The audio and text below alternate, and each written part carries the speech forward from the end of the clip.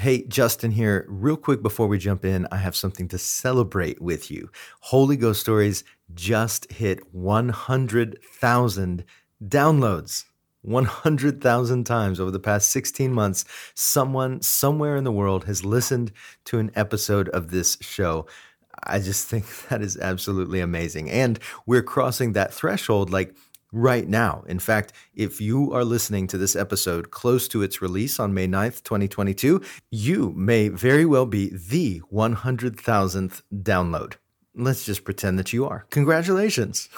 I just want to say thank you from the bottom of my heart for the way that you have received my efforts to tell the stories of the Old Testament, the way you've told your friends about Holy Ghost Stories, the reviews you've posted, the way you've shared the show with your church or your small group or your cousin who's struggling to connect with God right now.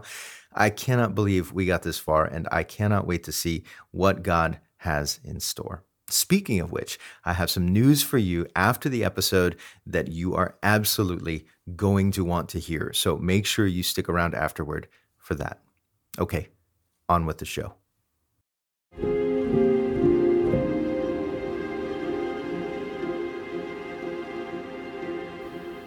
What must he be thinking when he looks at us? Our neglect, our omissions, our transgressions, our selfishness. In the moments we're most aware of our sin, when guilt rises up before us, awful and irrefutable, what must God feel? This is a story about misguided plans and unfounded tears, about repentance and revival and the power of the inspired word. But more than that, this is a story about a God who feels great joy in unexpected moments, enchanted joy, imbued with power he does not intend to keep for himself. I'm Justin Gerhardt. Welcome to Holy Ghost Stories.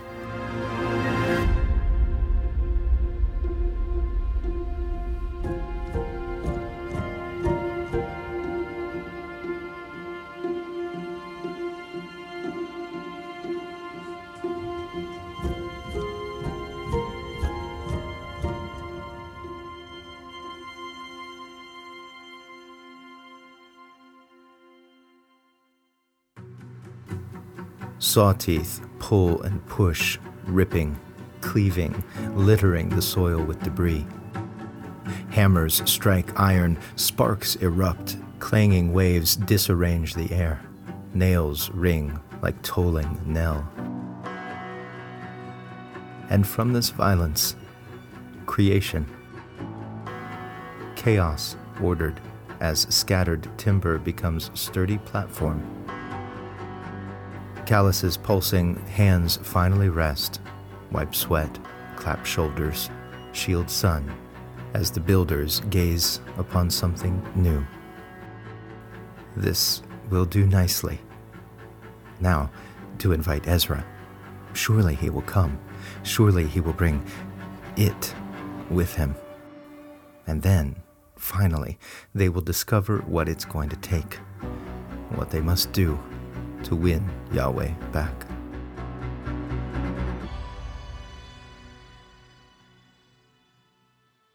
Just 8 weeks ago, their hands were not calloused, but 52 days of wall building will transform anyone.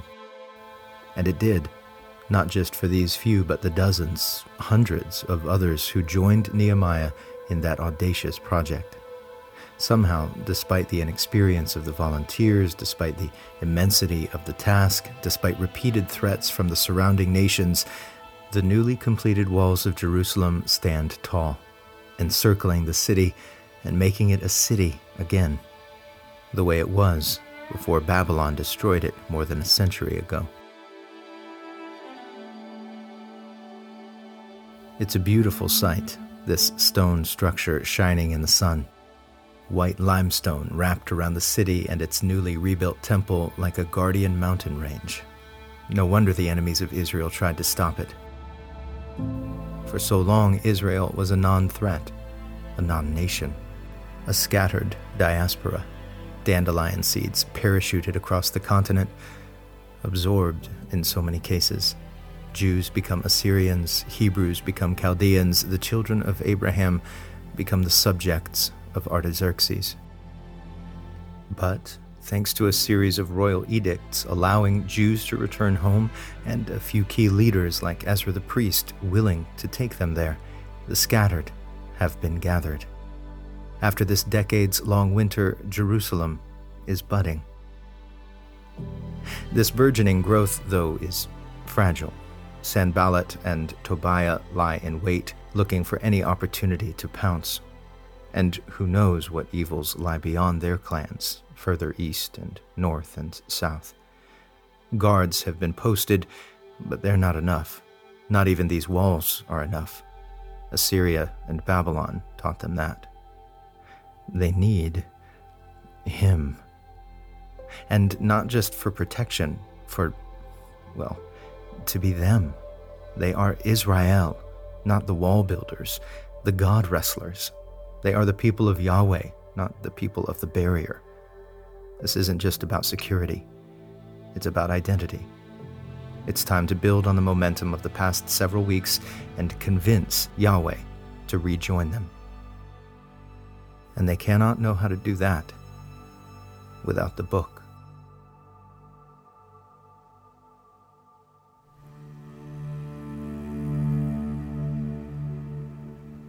The sun rises on the eastern horizon, casting warm light on the uppermost edges of the Kidron Valley. Down amidst the shadows, the invaluable Gihon Spring issues fresh, clear water, the way it has since long before anyone settled here. Steps rise from the spring along the steep wall of the ravine, switching back and forth until they reach Jerusalem's newly christened eastern wall, perched atop the lip of the valley. A gate in this section of wall provides access to the spring, the water gate, they call it. And just inside, people are already beginning to arrive. Women, men, even older children gather within the Watergate Plaza, setting the air alight with expectant energy. They've agreed. They've promised to come. Yahweh's sun ascends beyond the top of the wall now, sending light into the plaza and illuminating a purpose-built platform stretching north and south along the inside of the wall, 40 feet or more wide, 10, maybe 15 feet tall. Fresh timber joined by iron nails. The Phoenix city is still in its infancy, fledgling and ashen. Most of the homes inside are yet to be rebuilt, but it is rising. The morning light looks good on those walls. Now to discover how to ensure they remain standing. Yahweh's presence will be essential, and today the gathered will learn how to curry his favor. Gods are fickle. Time in Persia, in Babylon, in Assyria, in Canaan, in Egypt has made that abundantly clear.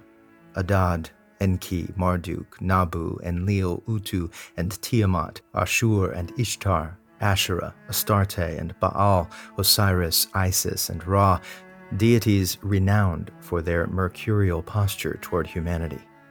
No room for non-compliance, no grace for the prodigal. How much more must it be so with Yahweh, famously jealous as he is? Israel needs to know the way back into the sunlight of his affection. Soon enough, all will be revealed during the reading. With hundreds now packed into the plaza, sitting cross-legged on mats or palm branches or folded blankets, the crowd scoots aside as Ezra the priest, Nehemiah the governor, and a cadre of influential Levites make their way through the sea of Israelites to the platform. They climb the stairs, and Nehemiah takes a seat behind the Levites, who fan out on either side of Ezra. To his right, Mattithiah, Shema, Ananiah, Uriah, Hilkiah, and Maaseiah. To his left, Pedaiah, Mishael, Malchijah, Hashum, Hashbaddanah, Zechariah, and Meshullam. The men and women look on, anticipation rising. He has it. It's in his hands. The Levites turn toward Ezra. Ezra, opens the book. Without a command, without a premeditated plan, without a word, the men and women rise. 70-year-old grandmothers, teenage boys, self-conscious about their acne but oblivious to it now in this electric moment, new mothers, couples celebrating 12 years of marriage, a young woman newly betrothed, a widower, bakers, stonemasons, rope makers, farmers, fishermen from the coast, miners from the north, shepherds from the south, a woman from the east who'd only heard of Jerusalem in her father's stories until she arrived here 2 weeks ago and settled outside the city, her ancestors' city, the place David built his palace, the place Solomon built the temple, the city on a hill, Zion. All of them, these people hungry to be a people again. It feels good, gathered here, together as one. The shuffling stops now, all of them on their feet as if a king has ridden into the plaza, ready for the word of Yahweh. But first, Ezra lifts his voice in praise to Yahweh, the great God. It is weighty, this praise. Every word of adoration filled with heart, every syllable heavy with experience. Ezra remembers all those years, those generations in exile, the presence he experienced even in Babylon, and worships Yahweh Shema, the Lord who is there. He lifts his open hands to Yahweh Ra'ah, the Lord who shepherded him and so many others across the great expanse from the Ishtar Gate to Mount Zion. And as Ezra looks up past the flags flying on the ramparts, he worships Yahweh Nisi, the Lord, their banner. Amen, Amen, the people respond.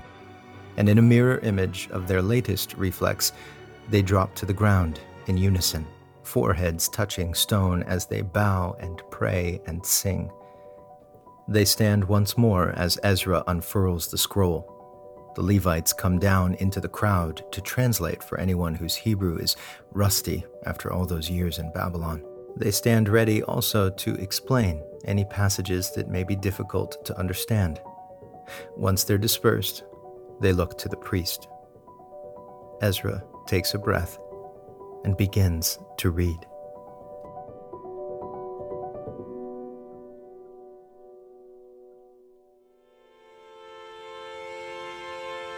In the beginning, God created the heavens and the earth. Now the earth was formless and empty. Darkness was over the surface of the deep, and the Spirit of God was hovering over the waters. And God said, "Let there be light." So God created mankind in his own image. In the image of God, he created them. Male and female, he created them. God blessed them. He saw all that he had made, and it was very good. The standing people smile as they listen, transfixed. Minutes elapse and feel like seconds. Yahweh had said to Abram, "Go from your country, your people, and your father's household to the land I will show you. I will make you into a great nation, and I will bless you. I will bless those who bless you, and whoever curses you, I will curse.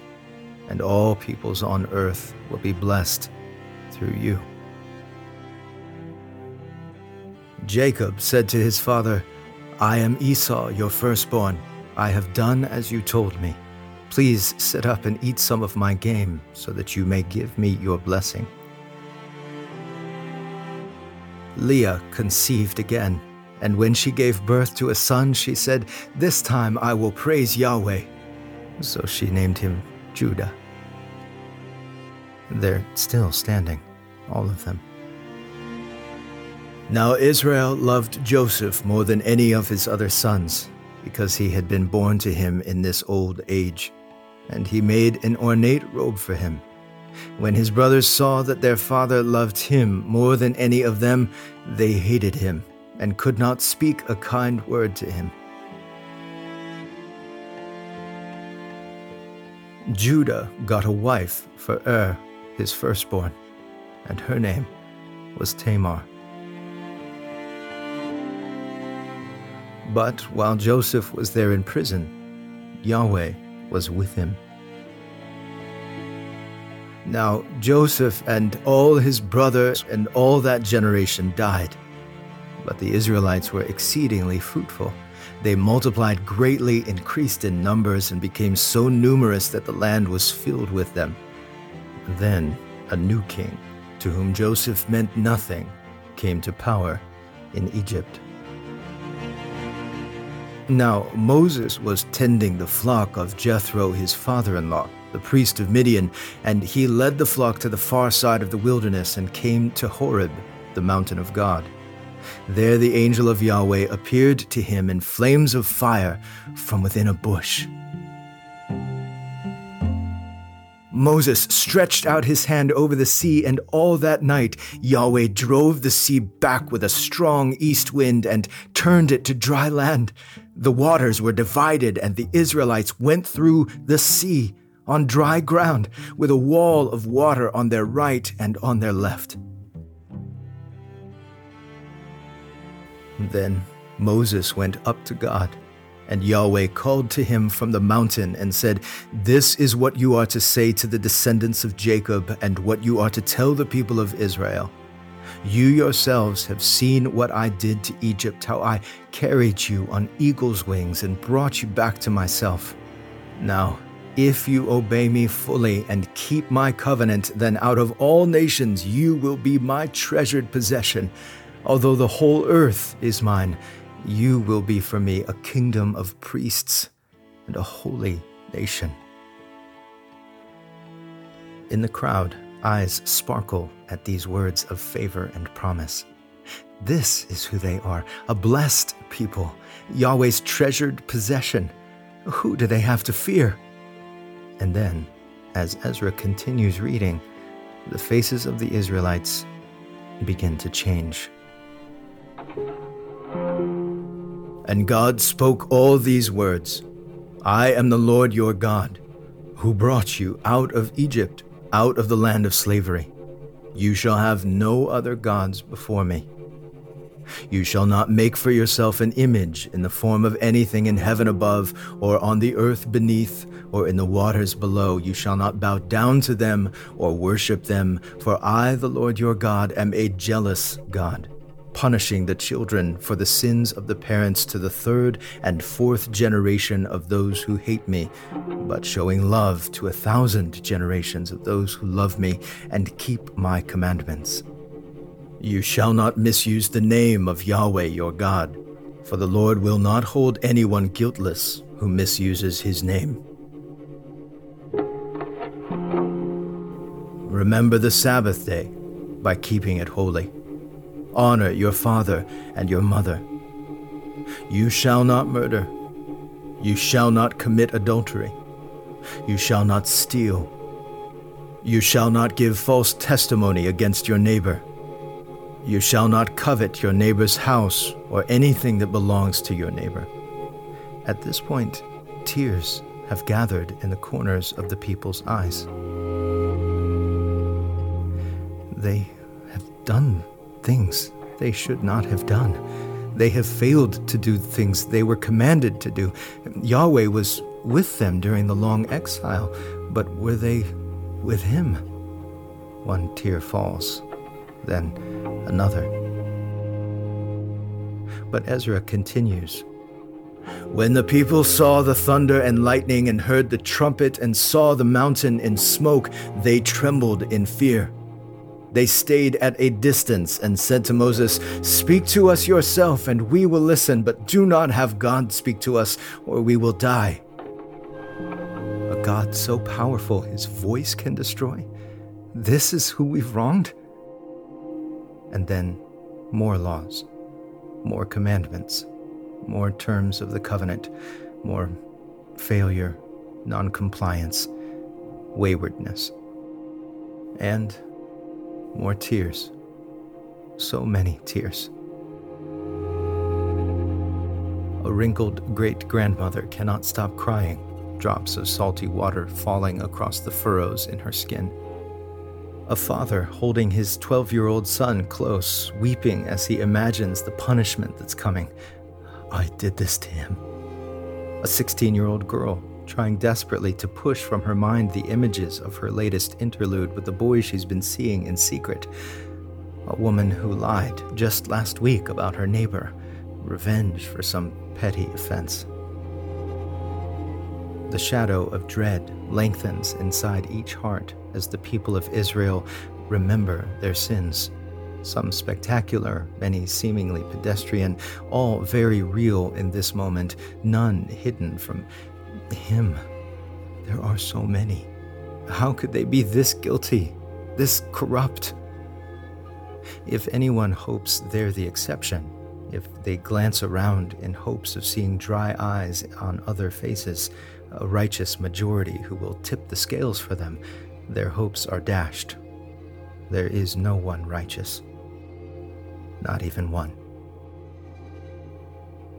It's too much.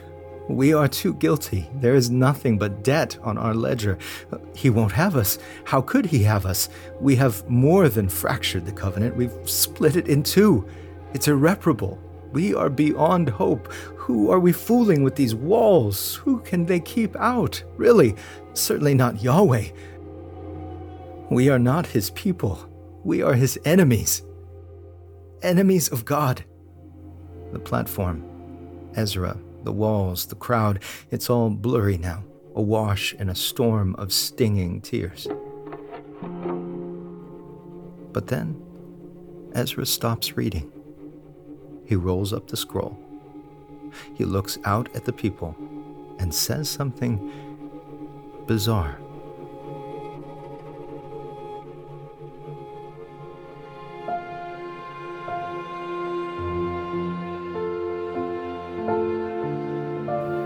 Does God have favorite days? Days when something happens that ignites his joy? Days he'll remember forever, differently, at least, than the way he remembers everything else? Does Yahweh have days that sustain him, that buoy his spirit in the midst of hard times? Days spent with people he loves, doing things he loves, filled with joy. Are some days special to Yahweh? Different and beautiful? Sacred?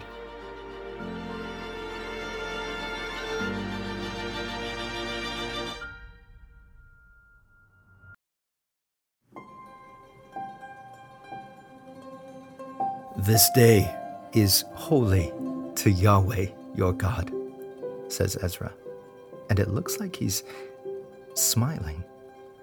Do not mourn or weep. What? But the Levites turned to the people and repeated, Do not mourn, don't cry. This day is holy to Yahweh. Why would this day? We're guilty. We haven't even made penance. There have been no sacrifices. Confused faces look up at Ezra, who says, Go and enjoy choice food and sweet drinks. Oh, and when you do, send some to those who have nothing prepared. He looks from face to face, bloodshot eye to bloodshot eye. This day is holy to our Lord. And then Ezra says something that will prove to be irresistibly compelling. Words that will stick fast in the hearts and minds of Yahweh worshipers for millennia. He looks with kind eyes at the descendants of Abraham and Isaac and Jacob and Sarah and Rebekah and Rachel and Leah and Bilhah and Zilpah. All of them stooped now, burdened by their sin, weakened by their guilt and sorrow and shame, exhausted by the dread and fear that's descended upon them these last few hours.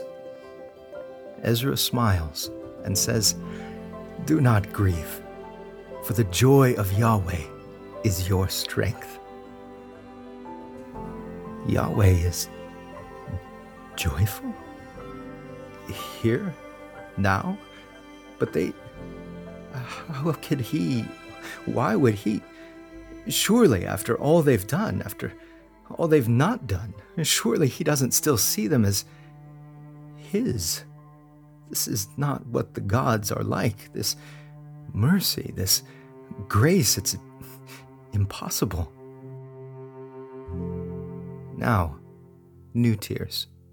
Tears of incredulous joy, of overwhelming gratitude. The man with the 12-year-old son breaks down, his shoulders shaking with emotion. A Levite comes toward him, puts his hand on the man's shoulder, and says, "Be still. This is a holy day. Do not grieve." They share a smile. The man pulls his son close, whispers to him, perhaps, that he is never to forget this day, never to forget this moment, never to forget this God.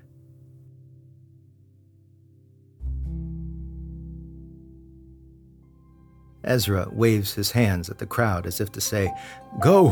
I wasn't kidding." And so they do. They gather in their homes, cook lavish meals, forage honey, and mix it into their wine, bring some to their neighbors, feast with great happiness together, celebrate Yahweh's love, draw strength from their God's unquenchable joy.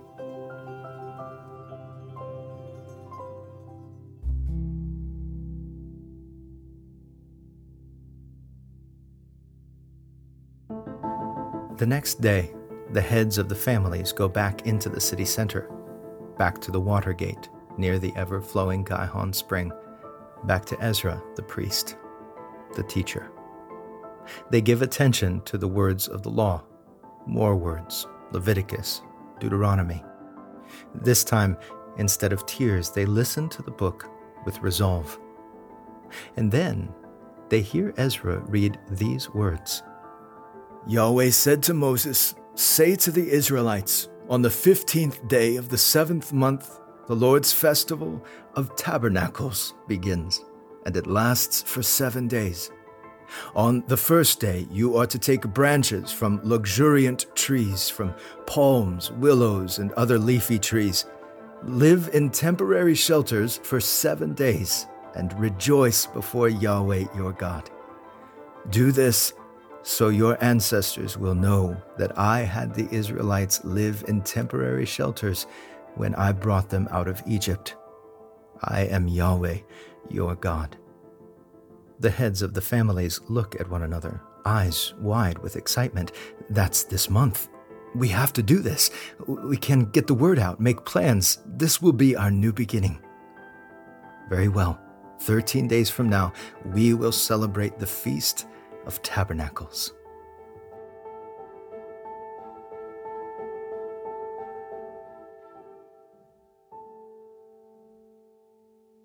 When the sun sets on the 15th day of Tishrei, the autumn air cools and fires begin to dot the landscape in and around Jerusalem. On rooftops and courtyards and the plaza where they wept not 2 weeks ago, fathers and mothers, children and grandchildren, grandparents and great-grandparents huddle in clusters beneath the leafy branches of olive, willow, myrtle, and palm. The firelight flickers orange on the laughing faces of mothers passing out food and fathers telling their children about their ancestors in the wilderness.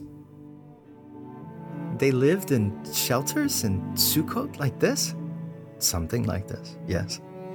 Did they really complain when Yahweh fed them? They did. But what did the manna look like? We don't know. They weren't sure either. That's probably why they called it manna.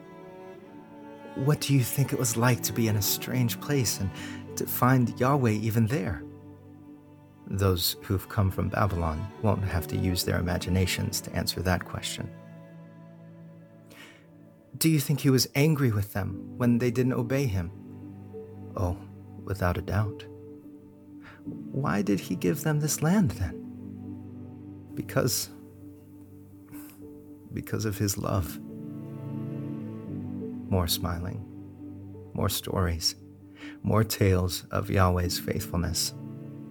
and no tears. No tears at all.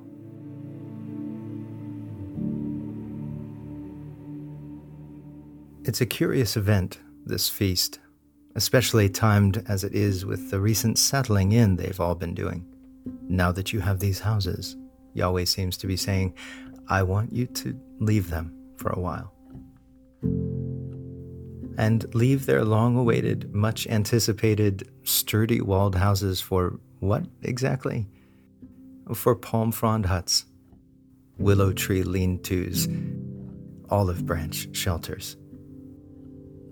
Why would Yahweh want that? Perhaps he wants to say something to them as they drift off to sleep, staring up at the fluttering leaves of their tiny, temporary homes. When you were refugees, I took care of you. When you had much less than you have now, I was with you. Your security comes not from city walls, but from my presence and loving kindness. Dwelling in a tent with me is safer, better, more joyful than living in a fortress without me. Your house, your city, this is not who you are. You are mine.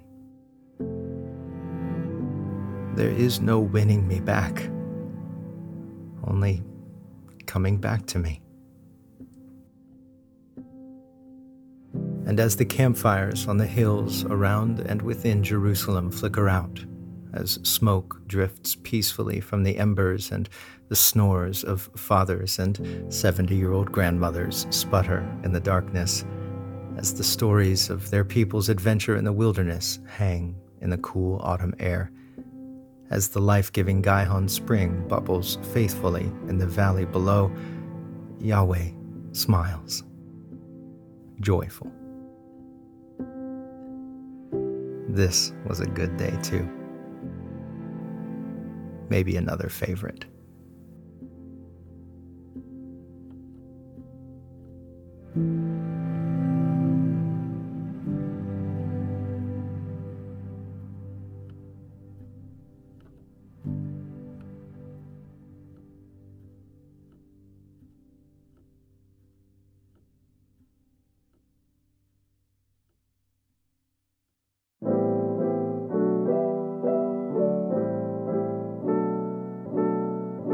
Hey, Justin here. Thanks so much for listening. I hope the story of the joy and the standing blessed you. This has long been a moment in Scripture that has intrigued me, and I was thrilled to get to tell it in this episode. Okay, I said I have some news, and I do. First, a heads up. This is the last episode you will hear for a little while. I'm taking a break from releasing episodes for a couple of months. Season 3 will continue in July, but the reason for this hiatus is really exciting. During this break in the release schedule, I will be working on episodes for Season 4. Why working on Season 4 so early? Well, I'm glad you asked. That, in fact, is the news I mentioned earlier. Season 4 of Holy Ghost Stories, the whole season, is going to tell the story of Moses and the Exodus. Instead of jumping between different stories, different books, different eras like we have so far with Holy Ghost Stories, we are going to stay in that epic story, moving through it in sequence, episode by episode, for an entire season. So, the burning bush, the plagues, the Red Sea crossing, the Ten Commandments, the tabernacle, the drama in the wilderness, it's all going to be so fun and so powerful, and I cannot wait. You may know that my family and I have been living in South Africa for the past few months. Well, since we're already on this side of the world, before we head back to the States a bit this summer, we're going to spend 2 weeks in Egypt where I can do on-the-ground research for Season 4. I will get to climb Mount Sinai and wade into the Red Sea. I'll even get to spend a few nights with Bedouins out in the wilderness. I'm thrilled to see how God uses this time to give color and texture to my telling of Moses' story. Plus, Kendall Ramsour, the incredible cellist and composer who wrote and performed an original score last season for The Lion, the Witch, and the War Zone, the story of Saul and the Witch of Endor, has agreed to partner up again and score the Exodus season. as much of it as I want to hire him for. I cannot tell you how much you are going to love hearing the story this way. And this is why I need to get to work on season 4 ASAP, because Kendall and I will need to begin collaborating on those episodes very soon so that the premiere is ready for you on October 31st. Now, I'm seeking larger scale donors to help me cover the costs of Kendall's work. Hiring him is no small thing because scoring multiple episodes is no small amount of work. But this story deserves that kind of artistry. So let's do this together. My wife and I are putting money into this fund from our savings, and I'm foregoing a portion of my patronage to devote funds to this, but that's only going to go so far. So if you want to give a tax-deductible gift to help cover the cost of creating fantastic music for season 4, or maybe your church would be willing to help with that cost, then go to holyghoststories.org, send me a note, and I'll let you know how to do that. Whatever we can put together, I will hire Kendall to score that much of the season. Wouldn't it be amazing if we could have all 10 episodes wrapped in gorgeous, evocative musical pieces that provide an entirely new layer to this fantastic story? Send me a note if you or your church wants to pitch in. holyghoststories.org. And finally, to the raconteurs over on Patreon, I say thank you. Luke and Haley, Derek, Debbie, Aaron, Stephanie, Vincenta, Cheyenne, Boo, Helen, Elizabeth, Susan, Rick, Mindy, Maddie, April, Eric and Jody, John, Ricky, Brandy, Kimmy, Steve, Patrick, Liz, Stevens, Terry, Jack, Nelwyn, Julie, Jamie, Stephen, Bill and Trina, Jessica, Ken, Alyssa, Sloan, and Jamie. I dedicate that 100,000th download to you. Till next time.